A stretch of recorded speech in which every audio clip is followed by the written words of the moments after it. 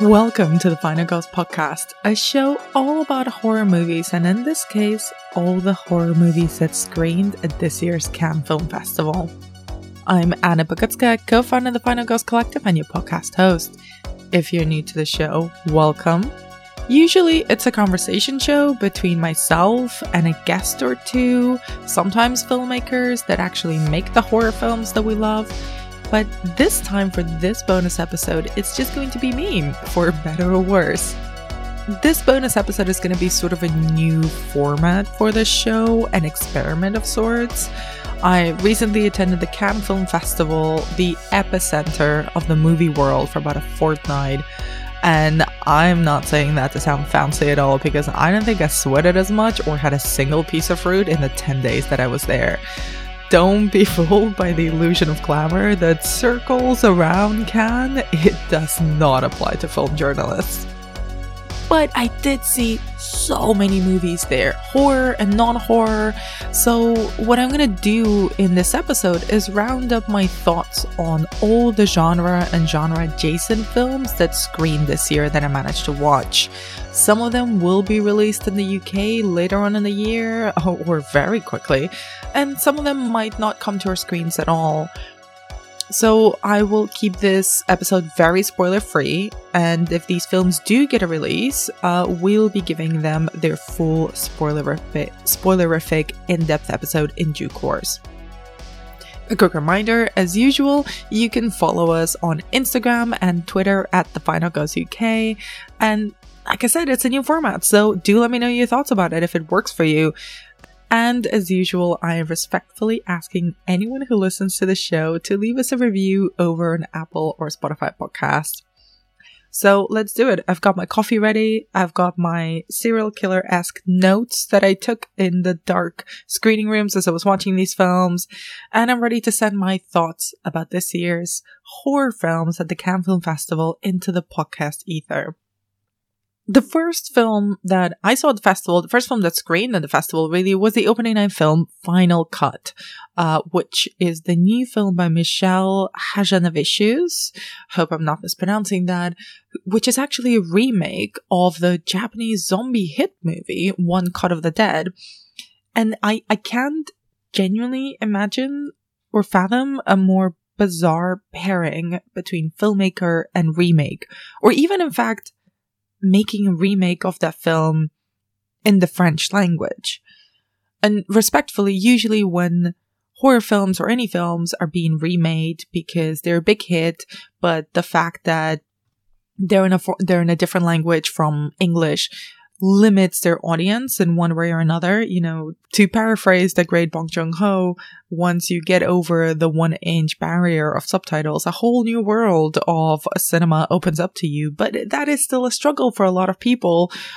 Some for good reasons, some for bullshit reasons. So I understand why remakes are being made of wildly successful international films, but making a remake of one international film into another international language doesn't quite compute.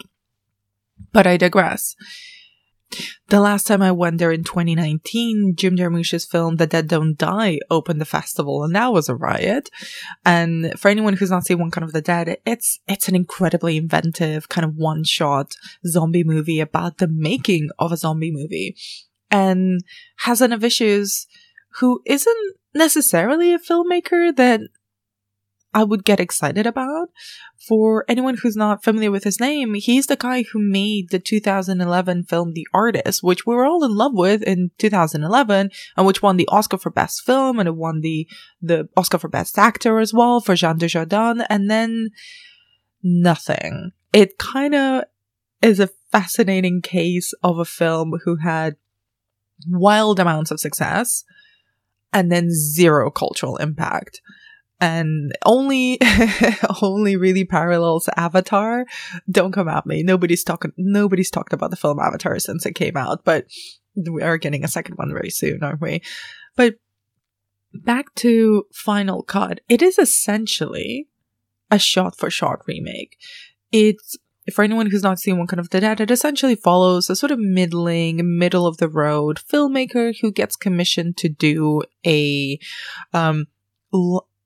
to shoot a live one-take zombie movie for a strange up-and-coming streaming channel. So they have several weeks to rehearse everything, and then they have to shoot the actual zombie movie, make it all seamless, make it all one shot, and obviously hijinks ensue.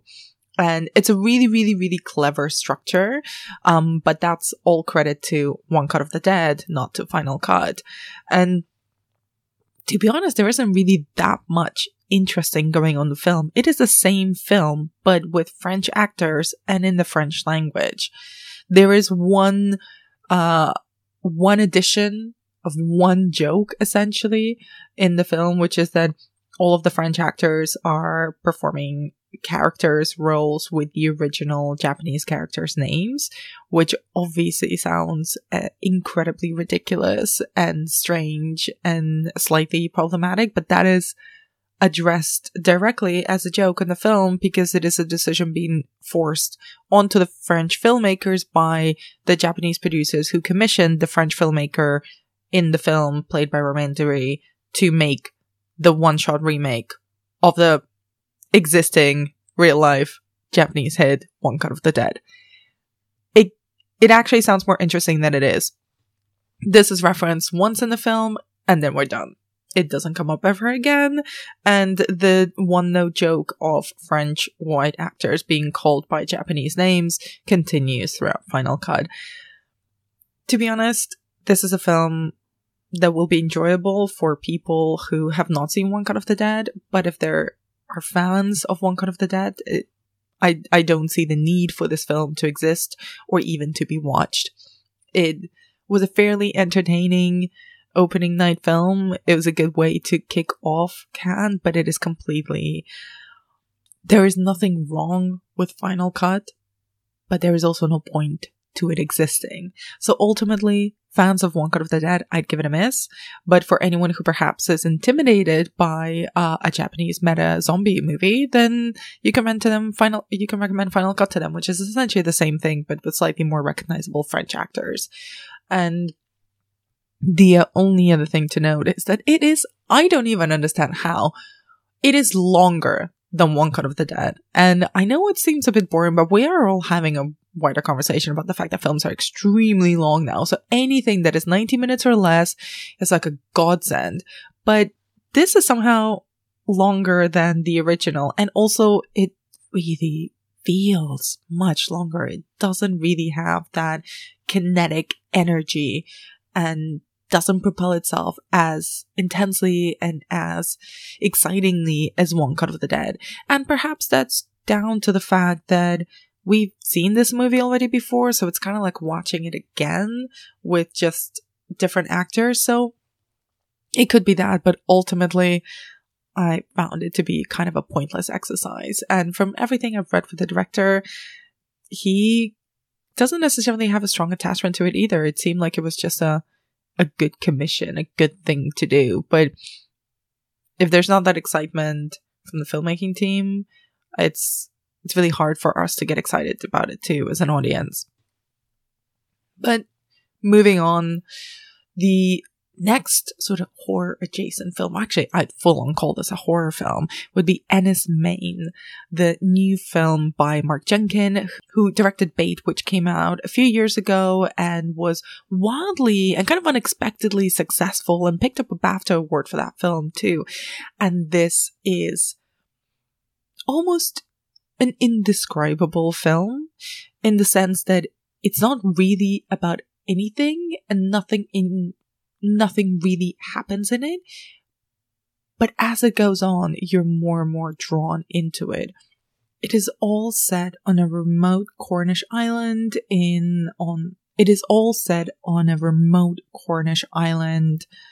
and set in 1973, although to be honest, I did not realize this until afterwards when I looked up more details about the film. And it sort of follows this wildlife researcher, or this woman who is documenting her observations on the wildlife of the island every day, meticulously, with beautiful handwriting, I should just say. And then it kind of stems from that, and it becomes this strange trip of a movie with plants sort of gaining kind of consciousness, and with memories and current events intertwining with a mysterious visitor. It is almost entirely without dialogue. And it's what I would it's what I would call high weird, in the sense that it is extremely experimental, very formally astute, very aesthetic, incredibly tactile. Every single shot feels like it's been drawn almost.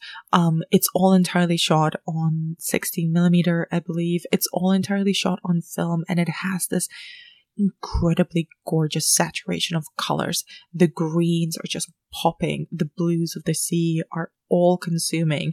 The trench coats that the character wears are either red or yellow at one point, are just bursting off the screen. It's incredibly all engrossing when you watch it. So it becomes this, as much as it is experimental, which might put off some audiences, it becomes this full body journey. And it was really divisive at the festival too. People that I spoke to, kind of horror people and non-horror people, seemed to either land on a, it is not for me, I hated every second of it, could not feel it, could not feel my way through it, and other people who were just like me, kind of transported.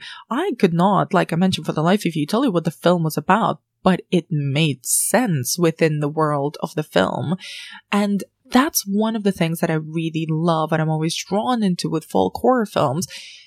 The best ones for me are not the ones that try to explain or overanalyze the folkiness or the horrific elements of the folk, or the earthiness that they're trying to experiment with and to draw terror from.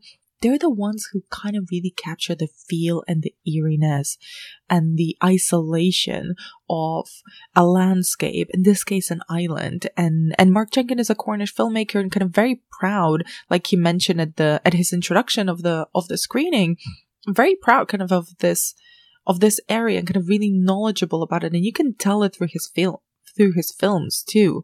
You can feel a sense of place so intensely. And if you're not from there, I've never even been to Cornwall myself, it really draws you into this almost mystical psychogeography. So I can't wait for this film to be released. The BFI have it in the UK, so it will be getting a release, and I think it will really draw a reaction from people. And I say this a lot about films, but I think there is something about this one that really needs to be seen in a big screen. And I'd say it specifically because not just of the imagery that I've waxed lyrical about, but also because of the soundscape. And also big shout out to the lead actress Mary Woodwine, who basically wordlessly carries this entire film, and everything she does, even the really repetitive routine that her character has, kind of draws you into this almost hypnotic state.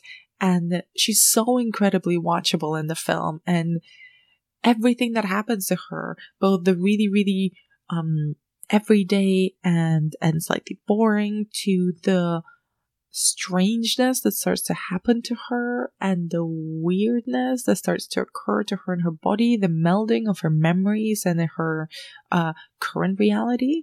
She just carries it with such earnest intensity. You can't help but be captivated by her. So I really encourage whenever this film is out later this year, the release date hasn't been announced yet, to check it out in the cinema.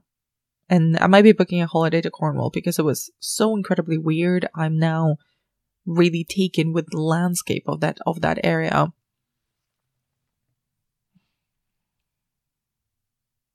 And then moving on to a film which is also quite, I'd say, genre adjacent.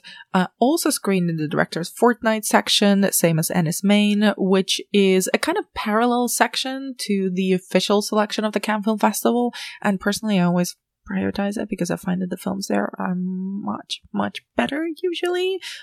Less interested in stars and red carpets and much more in fascinating filmmaking. So the next film I'm going to talk about is Falcon Lake, which is the debut film by actress turned director Charlotte Le Bon.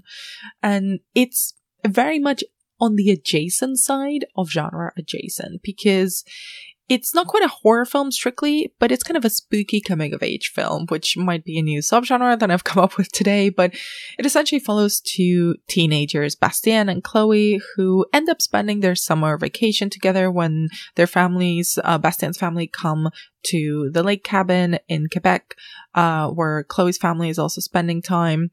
And they're both teenagers on different ends of the spectrum of teenagehood. So Chloe is kind of very surly, very in her teenage girl feelings. She's about 15 or 16. She kind of hates everyone. And Bastien is kind of a 13-year-old boy, so he's still very much, not quite the dickhead that teenage boys can become. Kind of really earnest and sweet. And they end up getting close to each other. It's not quite romantic, but it's also not romantic. But they form a very specific kind of bond that feels so honest to those kind of summery teenage bonds that you form with people really quickly, and feels like an almost universal experience, no matter how specific it can be.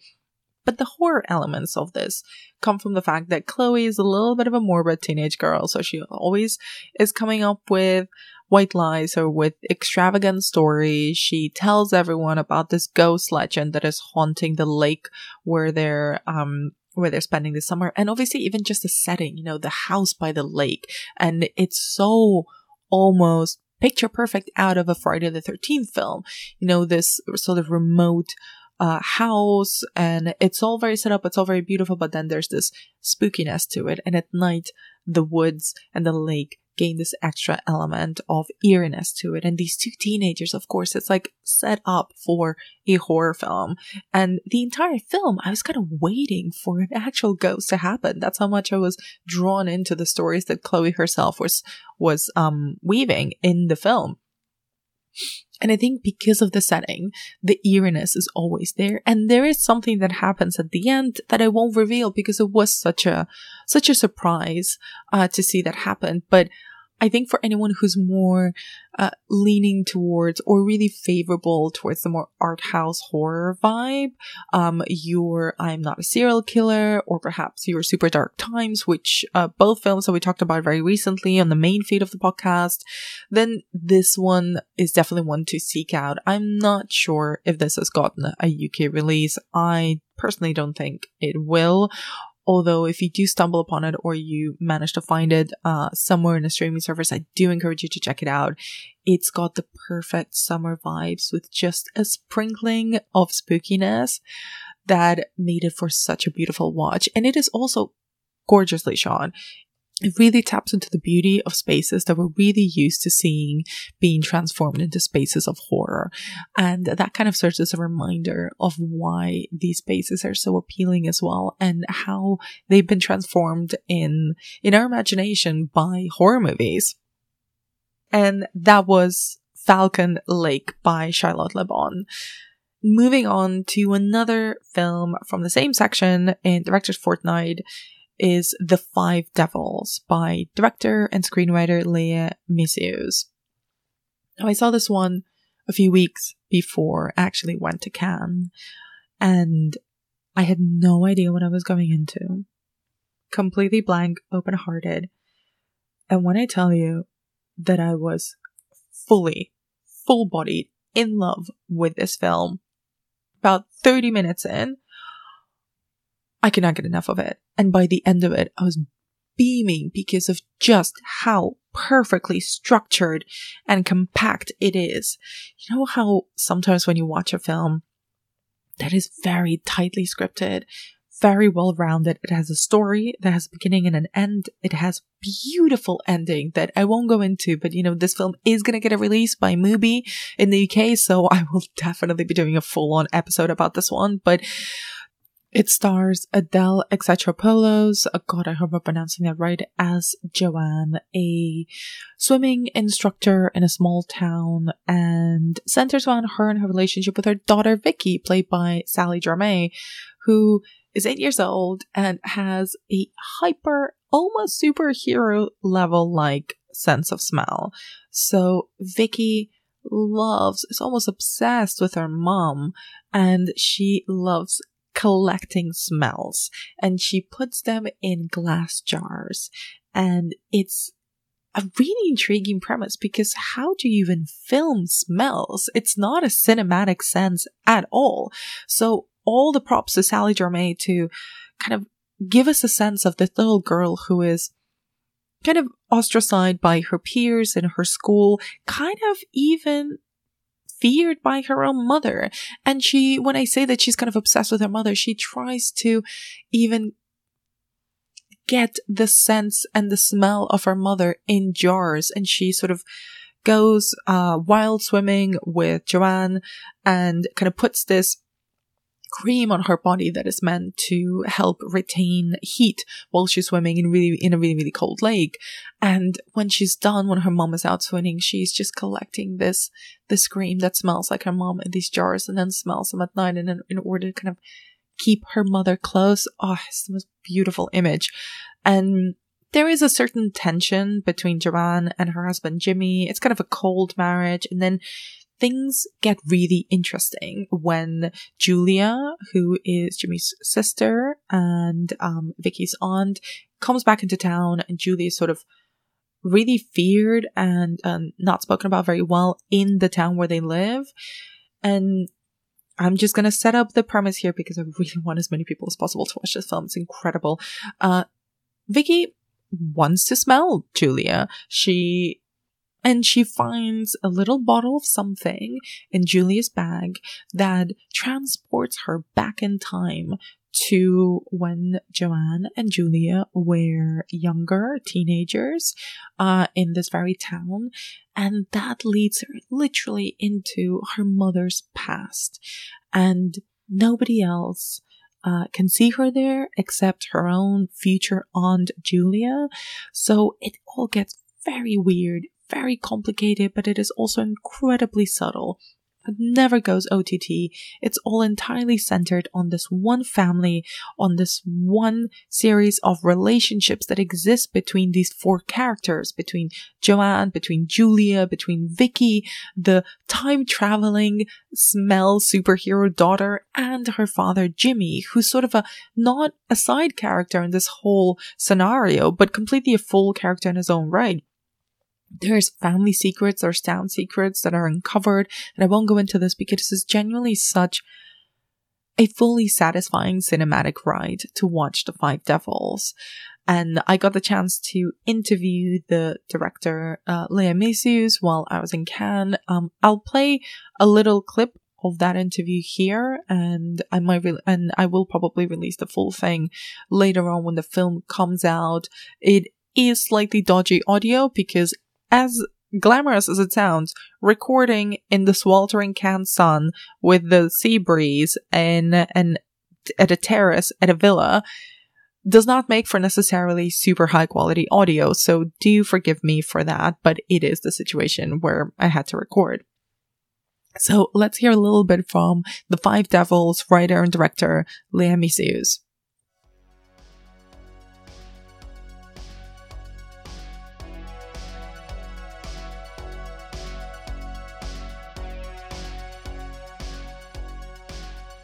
What is the genesis of it? Was there an image or a scene or a character that came to you first? Je pense que l'image qui m'est venue en premier, c'est vraiment l'image d'une jeune femme qui hurle devant le feu. Et l'image qui m'est venue en second, c'est celle d'une petite fille étrange, burlesque et à la fois drôle et inquiétante, qui a des pots avec des odeurs dedans et dont l'un avec l'odeur de sa mère. Et en fait, c'est l'association de ces deux images qui a créé l'histoire que j'ai écrite ensuite. The image that I had, first of all, was of a young woman yelling in front of a fire. And the second image is of a little girl that is a bit strange and upsetting in the way she looks. And she has this very unusual hobby or practice to collect smells, amongst which the smell of a mother in a little jar. And I wanted to ask you about the fire. What is the significance of a fire, and especially considering it was the first image that came to you with the film? Alors quand je l'ai écrit, je savais pas d'où ça venait spécialement, mais c'est vrai qu'après en continuant à réfléchir dessus, en écrivant et en lisant, j'ai relu un livre de Pascal Quignard qui s'appelle La nuit sexuelle et que je connaissais déjà et j'avais déjà entendu parler de sa théorie. C'est qu'il y aurait une scène primitive ou une scène invisible qui serait en fait que tous les enfants imaginent qu'avant leur naissance, il y a eu une scène de chaos, de feu, de massacre, et ce qui serait en fait la scène de leur conception. Et que tous les enfants, dans leur espèce de quête de existentielle, se demandent et demandent à leurs parents, enfin, en tout cas, ils le demandent pas vraiment, mais ils imaginent le demander, c'est « Est-ce que vous m'aimiez avant que j'existe ?» I didn't know where it came from when I was writing, but then I realized, rereading a novel that I had read before, a novel by Pascal Quignard, whose title is The Sexual Night, and it refers to the so-called primitive, primal scene, which is invisible to all of us, and it's a scene that each child sees that precedes the birth. It's a scene of total chaos, massacre, and fire, and it's the scene when they were conceived. So they're unable to see it, but they experience it in a way. And the other issues dealing with fire is that we will all ask our parents, we have all asked our parents, did you love me before I was there, before I was born?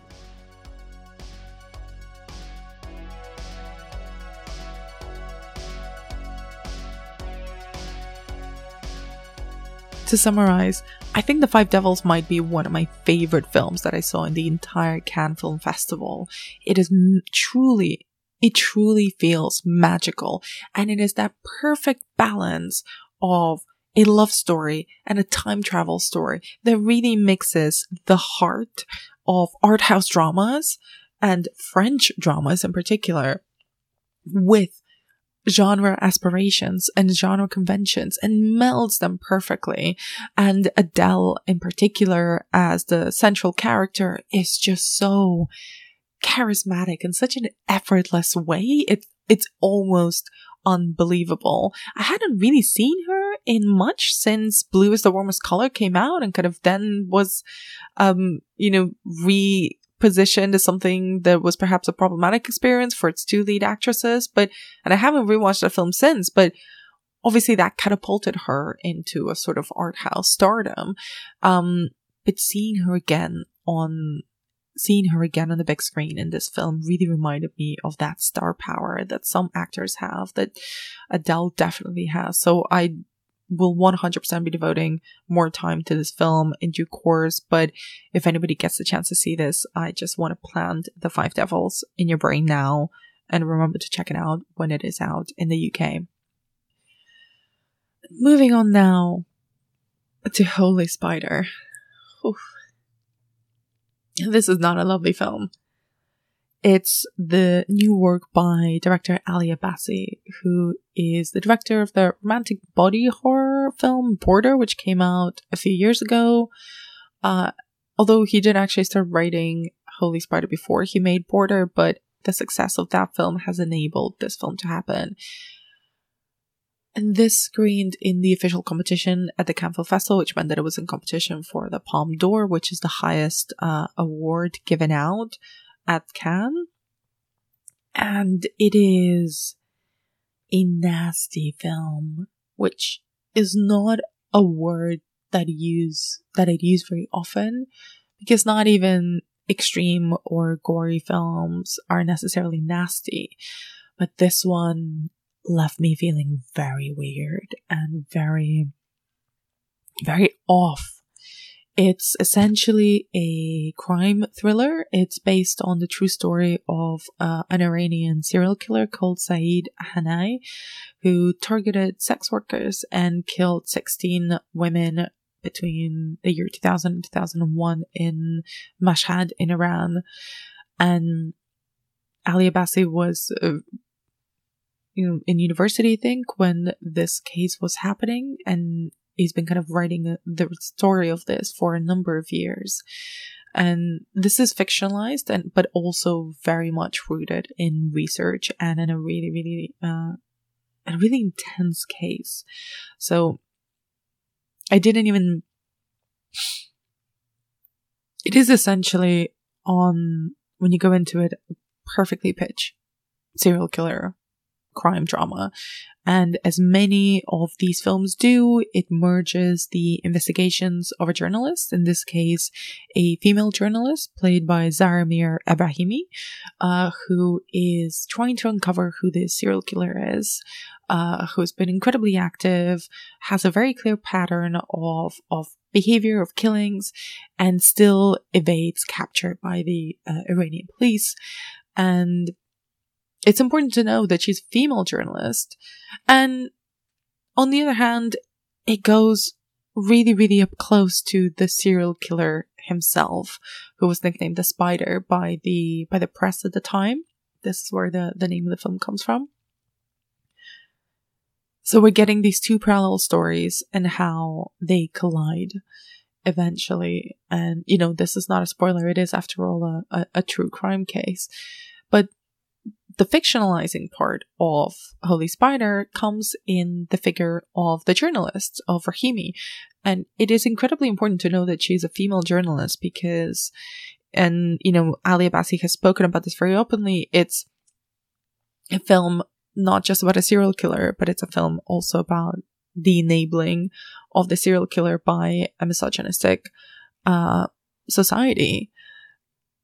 So Rahimi, as a woman, as a single woman who is investigating this case of a man who is killing women and sex workers in particular, completely openly and proudly motivated by a very intense and really extreme form of misogyny.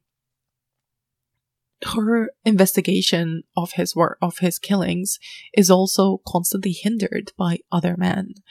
And I don't think this is a spoiler, because I think, this comes about halfway through in the film, and it's very interesting. It's the thing that makes the film most interesting and most affecting for me. It's the fact that when the killer gets caught, he's lauded as a hero. So he's given a ton of press attention. He's given a ton of space to spew his misogynistic bullshit. And the case isn't over. But that is the thing that kind of sets it apart. Because filmically, it's beautifully shot. The sound design and the music in particular is astounding in it. It really gives you a sense of place. And the place, Mashhad, is incredibly important as the setting of the film. It's not where it was filmed, because Ali Abbasi couldn't get permission to film in Iran, but it is really important, the streets, the houses, you can almost smell the streets and the characters in the film because of just this intense up close and very beautiful way really horrible things are filmed. It does follow, and it does feel very Fincher-esque. The structure of it, some of the shots in it, they will happily belong in a David Fincher movie. In the best serial killer movies that Fincher has done, like Zodiac and Seven. This feels very much of that ilk. But then it's this moment when the movie doesn't end when the killer is caught. And the fact that actually nobody's really against the killer is the thing that really upended my own expectations of the film, of what that type of film, of what that type of serial killer crime thriller is due to deliver to us, the audience. And that's what made it feel extremely nasty in a way, because there is so much violence against women in this film. It is so up close, so detailed in such a grotesque way. I am not at all saying that this film is misogynistic at all, but it is really tackling a type of misogyny that is so ingrained and so under the skin that it bleeds out in everything. And it bleeds out in this serial killer's murders. And it feels incredibly aggressive to watch. And I think that's an amazing accomplishment by Ali Abbasi. It does not make it an easy film. And I watch a lot of horror films. I watch a lot of what people consider fairly extreme horror films. I'm not easily startled. But there is some elemental, ugly truth about the nature of misogyny that this film captures that I almost cannot put into words. And I remember when I came out of this film and you have these conversations about, did you like it? What did you think? And I actually couldn't talk about it for a little bit because I didn't know if I liked it or not. I had felt every shot of it and what it was trying to do so intensely. And at the same time, as a fan of true crime and horror filmmaking and crime films, had enjoyed the actual film aspect of it so much that I felt incredibly conflicted about what my opinion was. It's a wildly accomplished film, and at the same time, I felt it's an incredibly aggressive film in its own way. And I really have to talk a little bit about Zarmir Brahimi, who plays Rahimi, the journalist who's investigating the case of the spider killer. She actually won the Best Actress Award at the festival, and I think her role needs a little bit of context, which makes it even more incredible, makes her work in the film even more incredible. So she... and Ali Abbasi in the press notes for the film kind of says that she has been his ally on this movie from the beginning. And I quote him here, "If there's one person who has authorship of it besides me and the producers, it's her." She was a huge star in the early 2000s in Iran, and then there was a sex tape scandal. It was a sex tape that was leaked that people said featured her and a man, and she was so hounded by the controversy and the reaction to that she had to leave Iran, and she's living in Paris now. And she actually started as a casting director on Holy Spider, but because of a last second thing, they had to recast the role of Rahimi, and they cast her. So this intention and I think success in exploring misogyny on a wider scale than just one single man, one single serial killer, really is channeled very intensely in the experiences and the journey of Rahimi in this film. And I didn't know this about Zarmir Brahimi until after I had watched the film and reading about it and reading about her own experiences, since she'd been hounded away from her career, from her artistic career, because of a sex tape leaking, gave her performance in retrospect this additional layer of just anger at a structure that was never willing to let her succeed, no matter how successful she was for a while. So that I am not looking forward to rewatching this film, but I am, because I want to watch it again with the additional context. And don't get me wrong, I am not looking forward to rewatching this film, but I am at the same time because I want to see it again with the additional context of reading a bit more about the spider killer and about Zarmir Brahimi as well. And this film has been picked up. It's going to be released by Mubi in the UK, so I am sure we're going to get to it a little bit later. So the next film that screened at Cannes was the folk horror Men by writer-director Alex Garland, he who made Ex Machina and who made Annihilation.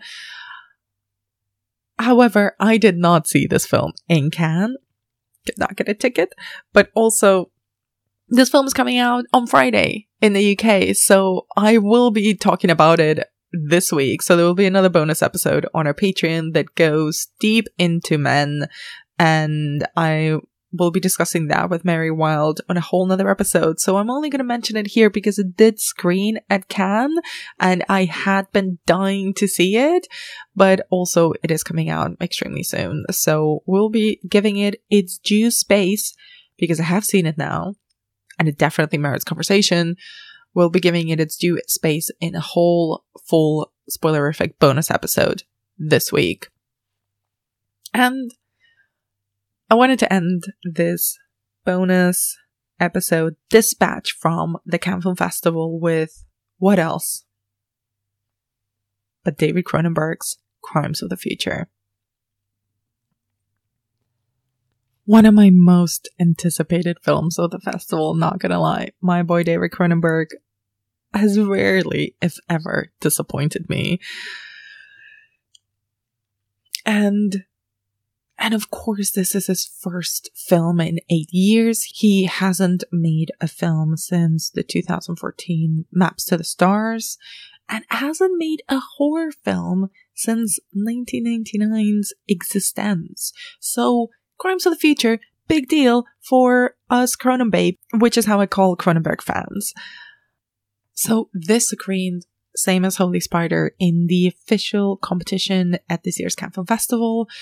And again, the expectations are sky high, which is a blessing and a curse because it means a lot of people are excited to see your film, but also the combined expectation of the return of Cronenberg to the big screens, the return of Cronenberg to Cannes, where he screened Cannes as well, to where he screened Crash way back in the 90s to much controversy as well, and the return of Cronenberg to body horror, and also the return of a Cronenberg body horror after Titan won the last Palme d'Or. For anyone who hasn't heard of Titan, it has been compared to Cronenberg and to Cronenberg's Crash in particular quite often, even by the star of Crimes of the Future, Viggo Mortensen, who weirdly went off on Titan, but that's neither here nor there. But anyway, Crimes of the Future is a sci-fi body horror that's set at some point in the future where human bodies have adapted to a new environment and are actively mutating and creating new organs. And the film follows a celebrity performance artist, Saul Tenser, played by Viggo Mortensen, who, together with his partner, former surgeon Caprice, played by Léa Seydoux, create these performance pieces where they transform and surgically remove the new organs that Saul's body produces. And other things are involved. It's difficult to explain without getting into too many spoilers, but the film also stars Kristen Stewart and Scott Speedman. There is a secret parallel underground society that is actually advocating for the physical evolution of human beings and for humans to just embrace it and go with it instead of trying to surgically alter themselves. There is another underground movement of performance artists who will adapt or mutate their bodies in order to create art out of it. There is a dance sequence, which I was very happy about, with a man with about 50 different ears on different parts of his body. Very beautiful, very eerie, absolutely my jam. And then, of course, there's all the sex. Now, I'll preface this by saying that I have a thing about Cronenberg cinema wherein I think it comes in three very distinct flavors that sometimes intersect. On the one hand, you've got the full body horror Cronenberg. This is your Rabid, this is your Shivers, this is your Scanners, this is The Brood, Existence, this is full genre David Cronenberg, the granddaddy of body horror. And then on the other hand, you've got the horny Cronenberg. These films that are exploring sensuality and sex and desire, all the different and sometimes perverse even, colors of that. And that's Crash, obviously one of his greatest films, in my opinion, is from 1996. That's also, to a degree, Existence. That's also, That's also a dangerous method. So that's also Butterfly. So and then the other third flavor to Cronenberg is the sort of work that he's been doing in the latter part of his career, which is more the purely art house Cronenberg. So he's doing serious, kind of non-genre specific films. You know, he's playing around with dramas, he's playing around with period pieces, he's playing around with real stories or kind of adaptations or biopics even, in the case of A Dangerous Method. He's exploring the mind. He's exploring violence. Things like A History of Violence, films like Spider or Eastern Promises, Cosmopolis, A Dangerous Method, or even Maps to the Stars, which was his last film. So those three distinct aspects to his career, the body horror stuff, the horny stuff, and the art house dramas, all combine in Crimes of the Future, in my opinion. All the body transformation stuff, the mutations, the surgical approach to the body is so interesting, but it is directed in a very cold, art housey way. There is no fleshiness to it. There is no horror to it. I would hesitate to call this film a body horror in the sense, although it does deal with the body, literally, and there is quite a lot of scenes of surgery. There's quite a lot of, up close images of body organs, both inside and outside of the body. There is an autopsy, which I think is there's an autopsy of a child, which is, I think is the thing that really pushed some people over the edge. So there is graphic imagery of the body, but it is always presented in a very respectful and very cold way. It is not bodies that are violent or having violence committed against them. They're always either in situations of sex or in just resting or in situations of pain, when there are characters who are going through painful procedures, but they're not violent procedures. So that's what makes it really curious. And then there's all the horniness to it. There's a lot of conversation around sex in the film. There is one particularly interesting sex scene but other than that, again, it is just a lot of talk. There is a massively horny vibe to the entire film, though. And everything that a lot of the characters are saying kind of drips with the possibility of what's going to happen to the idea and the practice of sex if human bodies are transforming. If human bodies are mutating, what does that mean for good old-fashioned fucking? And that, as kind of basic as it sounds, is one of the ideas that underpins the whole of Crimes of the Future. And, one of the key marketing elements of the film, the trailer and how it's being released, is this breathless delivery by Kristen Stewart in the film of Surgery is the New Sex. And she is extremely funny in this film. She seemingly is just teetering on the verge of orgasm throughout her whole performance in the film, which makes for some scenes to be incredibly hilarious. But I digress. That is a key theme of the film. And I think it's actually something that feels incredibly realistic as well. A lot of humans and a lot of industries are motivated by sex or by the promise of sex. So of course, if David Cronenberg, of all people, is exploring or presenting this futuristic, almost dystopian world where human bodies are actively and very rapidly mutating into something else, then throughout his film and his choice of characters, namely the two performance artists, Caprice and Soul, these are characters who are thinking a lot about what it means for their bodies to be changing. And then the character, Scott Speedman's character in this film, is conversely thinking about what it means in a political and social sense for human bodies to be mutating and transforming. So it's a very intellectually minded film that deals with the fleshy and the bodily and the sexual without actually showing us any horror or any sex, really.